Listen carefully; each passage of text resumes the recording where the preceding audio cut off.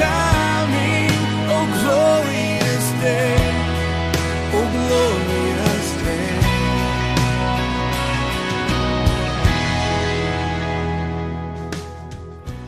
And it is Jesus who makes this a glorious day. We welcome you to this morning's broadcast. Thank you for joining us. Today, we conclude our look at Romans chapter 5, verses 1 through 11, a marvelous teaching on the blessings of God's justification of believers in Christ. Pastor Elliott brings application to the passage to show how the blessings of justification should shape our everyday living. And now with his message today is our pastor, Robert Elliott. You've been given the astounding and surprising gift through Christ of peace with God. You ought to live in the light of that grace under the lordship of Christ. What about the hope of grace? That's a big category in this passage. The hope of grace, the first thing we saw, a future hope of glory. Glory is God's perfections. And one day, according to 1 John 3:2, we shall be made to be like him when we see him. When we see our Savior, we will be made to be like him. That's glorification. So we better start glowing now. If we're going to glow perfectly when we see Jesus, why don't we glow now? Glow now. Our faces, our speech, our hands and our feet should beg the question, what's up with you? What makes you tick? Glow now. The hope of grace, the future hope of grace. No wrath, no standing before Christ at the great white throne judgment. Our sins are paid for. We don't have to pay for our sins in hell. No wrath. I think of Jesus' story in Matthew 18 on forgiveness. In Jesus' story, a slave owed more than he could have earned on slave wages in his whole life. And he went to debtor's prison. And in debtor's prison, you earn nothing. But yet, in mercy, he was released and forgiven his debt. And there was another slave that owed this released and forgiven slave about 2 days' wages as a slave. And the guy that was forgiven more debt than he ever could have repaid insisted on being paid back the 2 weeks' wages from the other slave. And the other slave said, just give me a little time and I'll pay you back. He didn't, and he insisted, and he had the man with the lesser debt thrown into debtor's prison. Basically, Jesus taught that if your life is characterized by unforgiveness, that you are not yet forgiven by God. And so what will be a practical application of no wrath as a part of the hope of grace? Pass on the pardon. You've been pardoned everything. Should you not also pardon others, even if they don't ask you for your pardon? The guy who did you wrong in that business deal, pass on the pardon. The guy that cut you off in traffic, pass on the pardon. The man that walked out of your life and your family, pass on the pardon. The father who abused you and neglected you and abandoned you, pass along the pardon. School teacher who wasn't fair to you in grading, pass on the pardon. What about the free access to God as part of the hope of grace? The free access to God calls us to pray. In that War Room movie, when the older lady went into her war room, her prayer closet, then the younger woman went into her war room, every time they stepped into those war rooms, God heard them. And because you, if you are a Christian, have free access to the God of everything, we ought to pray.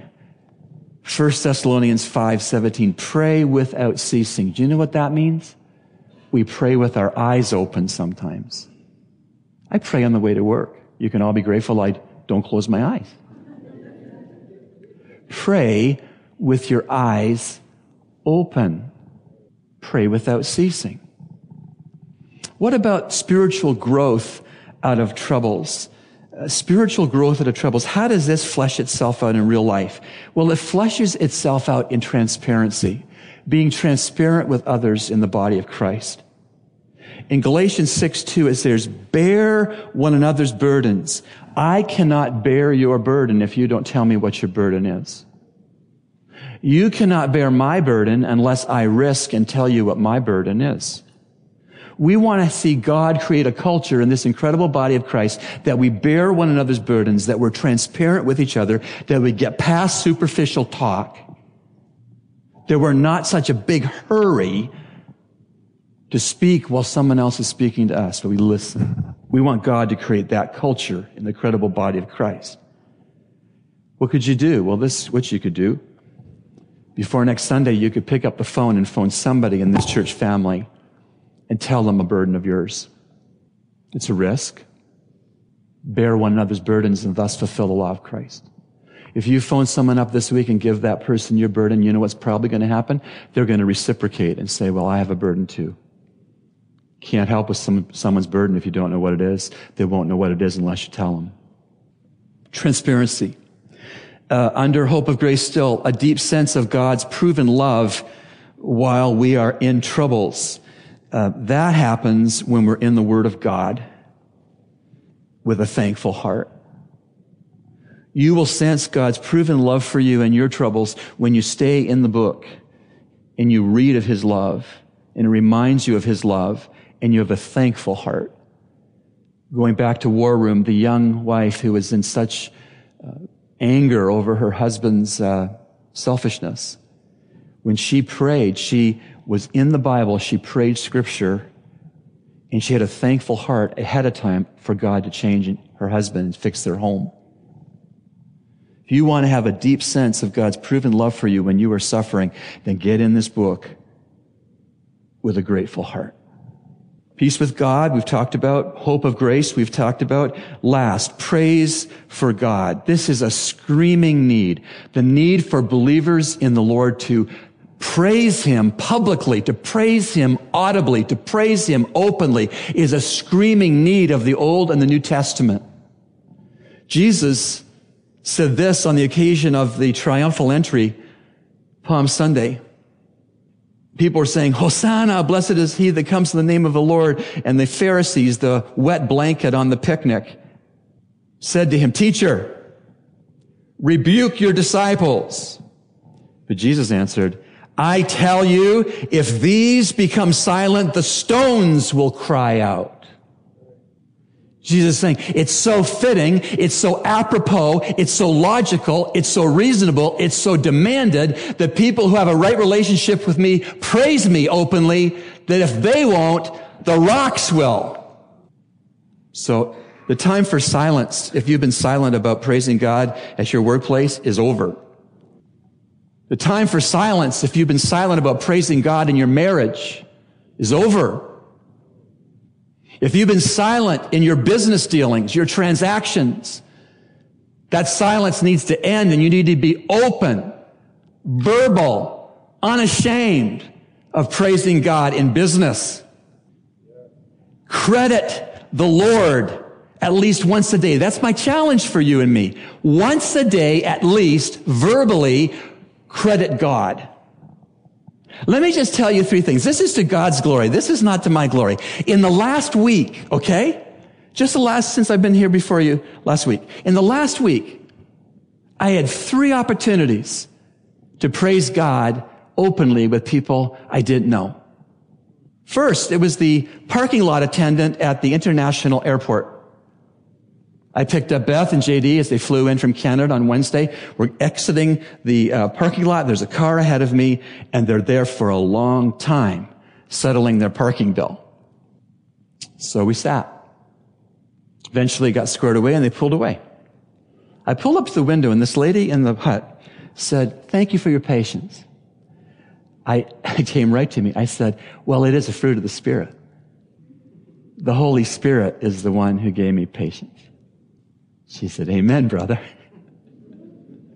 I had to send a letter to my parents and wanted to send it by courier, by FedEx. So I'm in the store looking after sending this letter by FedEx, and the clerk says, I tell her, new to the Bahamas, I go through this all the time. I come to be the pastor at Calvary Bible Church. We'll save you a seat on Sunday. Come and join us. That's usually what I say. And then she says, how do you like the Bahamas? I said, well, we always say, the weather is great, but the people are better.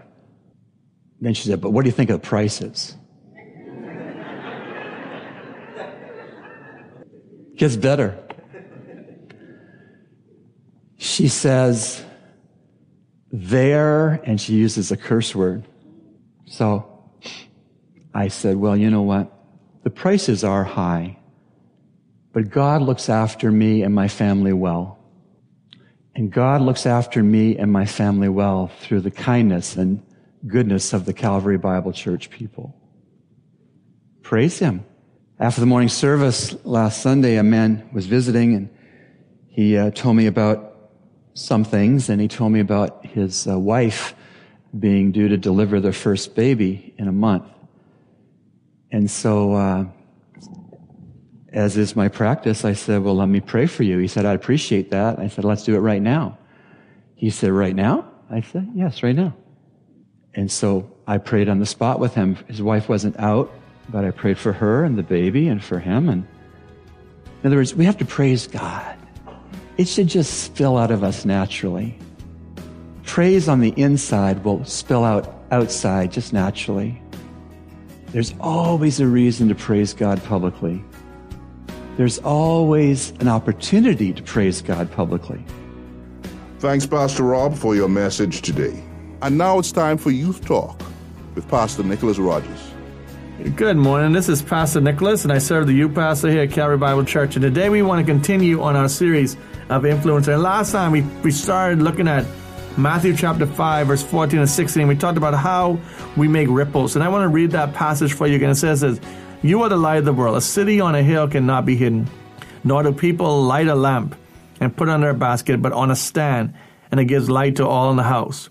In the same way, let your light shine before others so that they may see your good works and give glory to your Father who is in heaven.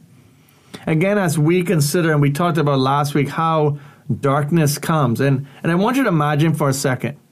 I want you to imagine as we've had major power outages. You know, one thing for sure about Bahamians, when the power goes out, we want to get in our car, we want to go for a ride, and we see a lot of different food places. We want to go get ice cream. And let's be honest, it's so dark some places that the only thing that we see is the different food signs that we see. Whether it be Wendy's or McDonald's, Dairy Queen, whatever it is, we see that light in the distance and we're like, we go to that place. We go to the light because it's shining. And I think that when we consider our light, this is how we are in this world. We are a light in the darkness.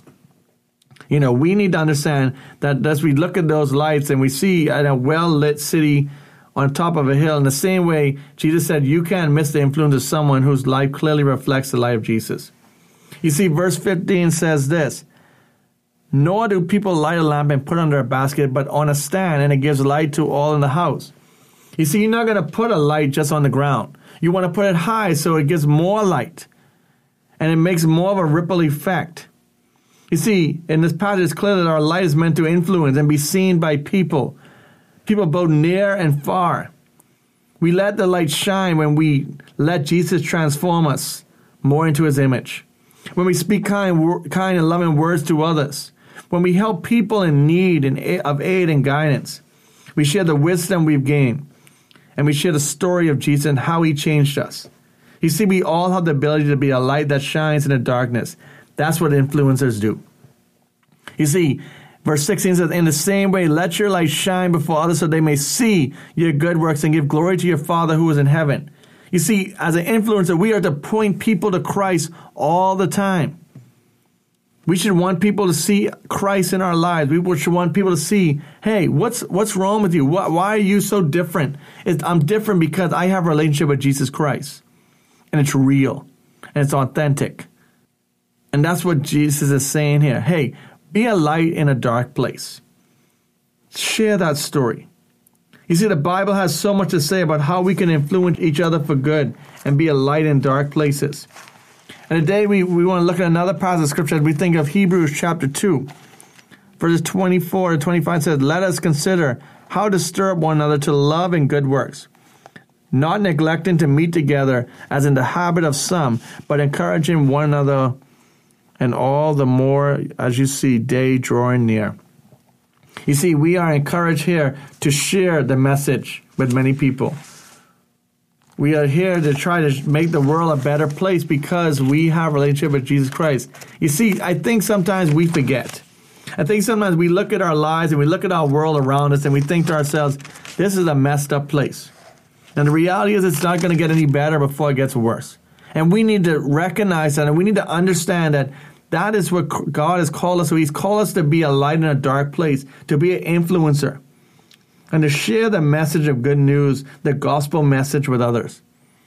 In Romans 12, 9 and 11, it said this, let love be genuine. Abhor what is evil. Hold fast to what is good. Love one another with brotherly affection. Outdo one another in showing honor. Do not be slothful in zeal. Be fervent in spirit. Serve the Lord. You see, we are called to make the world a better place, to love one another. And it says to outdo one another in showing honor. Can you imagine that? And as we know in our Bahamian culture, this is hard for us because we are people who like to put down each other, whether it be jokingly or whether it be with serious. We like to just joke around and put people down instead of lifting them up, honoring them. You see, so with all the big things that need to be done, why is the Bible filled with so many small details about how to get along with people who are closest to us? Maybe because if we want to influence the world with our light, we need to help each other keep shining. Think about it. The people we are closest to, if we are encouraging them, we are influencing them. As Paul tells us, he wants us to make other disciples just like us. As he says, follow me as I follow Christ. And if we are doing that, that's what he has called us to do. If you want to be an influencer, you need to harness the power of proximity. The people closest to you, and you need them. You have wisdom to share with your closest ripple of community, and they have wisdom to share with you. You see, we need each other as influencers. You can help them shine brighter as they can help you do the same. You see, the Christian life isn't made to do it on your own. The Christian life is made to do with others. And we need each other. You see, we have the best chance of being our best selves when we are intentionally influential with the people closest to us. So I ask you this question as we look at these passages of Scripture. What are you doing to outdo one another? How are you being nice? How are you showing the love of Christ? And it says very clearly in verse 9, let love be genuine. Romans 12:9, let love be genuine. Don't let it be fake. Because I think that the reality is that we have too many fake people in the world today. That we don't need other fake, counterfeit Christians. We need real people who are willing to love on people, who are willing to be influencers for Christ. So I ask you, as we think about that, what are you doing with the influence that you have? What are you doing with the ripple effects that you have? Are you making a big tidal wave for Jesus Christ? Or is your ripple so small that people would wonder, do you really have a relationship with Christ? I think too many times we fall in the middle. Where at times we have a great effect, and especially for us who come to know Christ, when we first come to know Christ, it's like, wow, we want to take on the world and we want to make these huge ripples, and we make these statements that we say, I want to change the world. And then when we come to know Christ as personal Savior for years, sometimes those ripples get smaller and smaller and smaller. And we don't have the same influence that we had. We don't have the same ripple effect that we once had. But as we see in today's passages, Christ has called us to be a light wherever we're at, to be an influence wherever we're at. And he didn't say for a period of time, but he wants us to be, as long as we have breath in our lungs, to be the greatest influencer for him. And now, today's personal God story. Good morning. My name is Thaddeus Pears. I grew up in a Christian home where my parents were missionaries in the inner city of Jacksonville, Florida, where I was born. One could say I was exposed to the knowledge of Jesus Christ and his saving work from birth. My parents always paid very close attention that I and my siblings knew for ourselves the love of God showed through his son, Jesus. Never forcing it on us, but being sure that we knew that is what they believed and hoped we would believe it too. When my parents moved back to the Bahamas, I was 5 years old, and it was in that year my mom asked my sister to read me this book called The Greatest Story Ever Told. The book simply and clearly explained how God made the world perfect and made Adam and Eve the first two perfect human beings. Then it explained how Adam and Eve were tempted by sin and fell, thus causing sin to enter the world and us. And it clearly explained that only through a perfect sacrifice can man be saved from the ultimate death of sin. It explained that the ultimate sacrifice was Jesus Christ, God's Son, who lived a sinless life and died for my sins and rose again to give us a new hope of a life in Him. After I heard that and understood it, I accepted Jesus Christ as my personal Savior.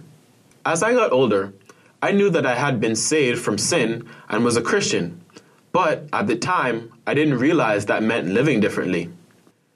Now, I'm not going to sit here and tell you that I was delinquent or have some extreme stories about all the bad things I did. I was a good kid, for lack of a better word. I knew the Bible said that I must obey my parents and just do whatever the Bible said. At the time, that is what I thought it meant to be a Christian, and so that's what I tried to do. It was not until I was 12 when I attended the Christian Youth Sports Camp, Camp Bahamas, that even though I was a Christian, I wasn't really living for Christ. I viewed it as something you, 1, do to stay out of hell, or 2, to be a good person. During that time at camp, I realized that Christianity was truly about giving my life to God and not just doing what He says. It was about having a relationship and giving your life to be used by God and to do His work. It was there when I rededicated my life to God. My whole view on life changed after that. God began to give me an overwhelming passion to do any kind of ministry I can for His glory. And He gave me a passion for studying His Word so I can know Him more and in turn tell others more about Him. My life had meaning and purpose for the first time. It was not just about going through life making the right decisions, but it was about living a life through God and fulfilling the mission He has for all of His children. So to anyone who is struggling with a reason for life, or someone who is just anxious about the future, whether it may be what college you want to go to, or if you can make the bills at the end of the month, I encourage you wholeheartedly to put that trust in Jesus Christ, and you will experience the peace and love that only He can give. A love and peace that gives you true purpose and passion. And that's my story. It's time for answers to your questions. We urge you to take a moment and get a pen and paper and take down the references used so that you can do your own study later on. We here at Echoes of Calvary are always excited to receive your letters of support and your questions, which we seek to answer right away and also here on the show. You can send us your letters at eocradio@gmail.com. That's eocradio@gmail.com. Today, Pastor Elliot draws from Carl Lanier's excellent book, Answers to Tough Questions. This book was published back in 1997. And once again, here is Pastor Robert Elliott. 2 Corinthians 6:15. Or what harmony has Christ with Belial? Or what has a believer in common with an unbeliever? The question is, who or what is Belial? In 2 Corinthians 6:14-16, Paul asks 5 rhetorical questions, each of which expects a negative answer. The stress in this section is on the incompatibility of Christianity with heathenism. In verse 15, Paul asks, or what harmony has Christ with Belial? The term Belial is actually a Hebrew word that has been transliterated into Greek and means worthless. Worthless. In the Old Testament, the term was often joined with another, like word, son or daughter. In later Jewish writings, the term was used as a proper name for Satan in the book of Jubilees, chapter 1, verse 20. Paul is using the term in this way. To his question, what harmony has Christ with Satan? We answer, none. You've been listening to Echoes of Calvary, a radio ministry of Calvary Bible Church, Nassau, Bahamas. Our morning worship services are at 8 a.m. and 11 a.m. in our sanctuary located on Collins Avenue. We encourage you to join us. Feel free to write us at eocradio@gmail.com. That's eocradio@gmail.com or P.O. Box N1684, Nassau, Bahamas. And remember, everyone needs a Savior.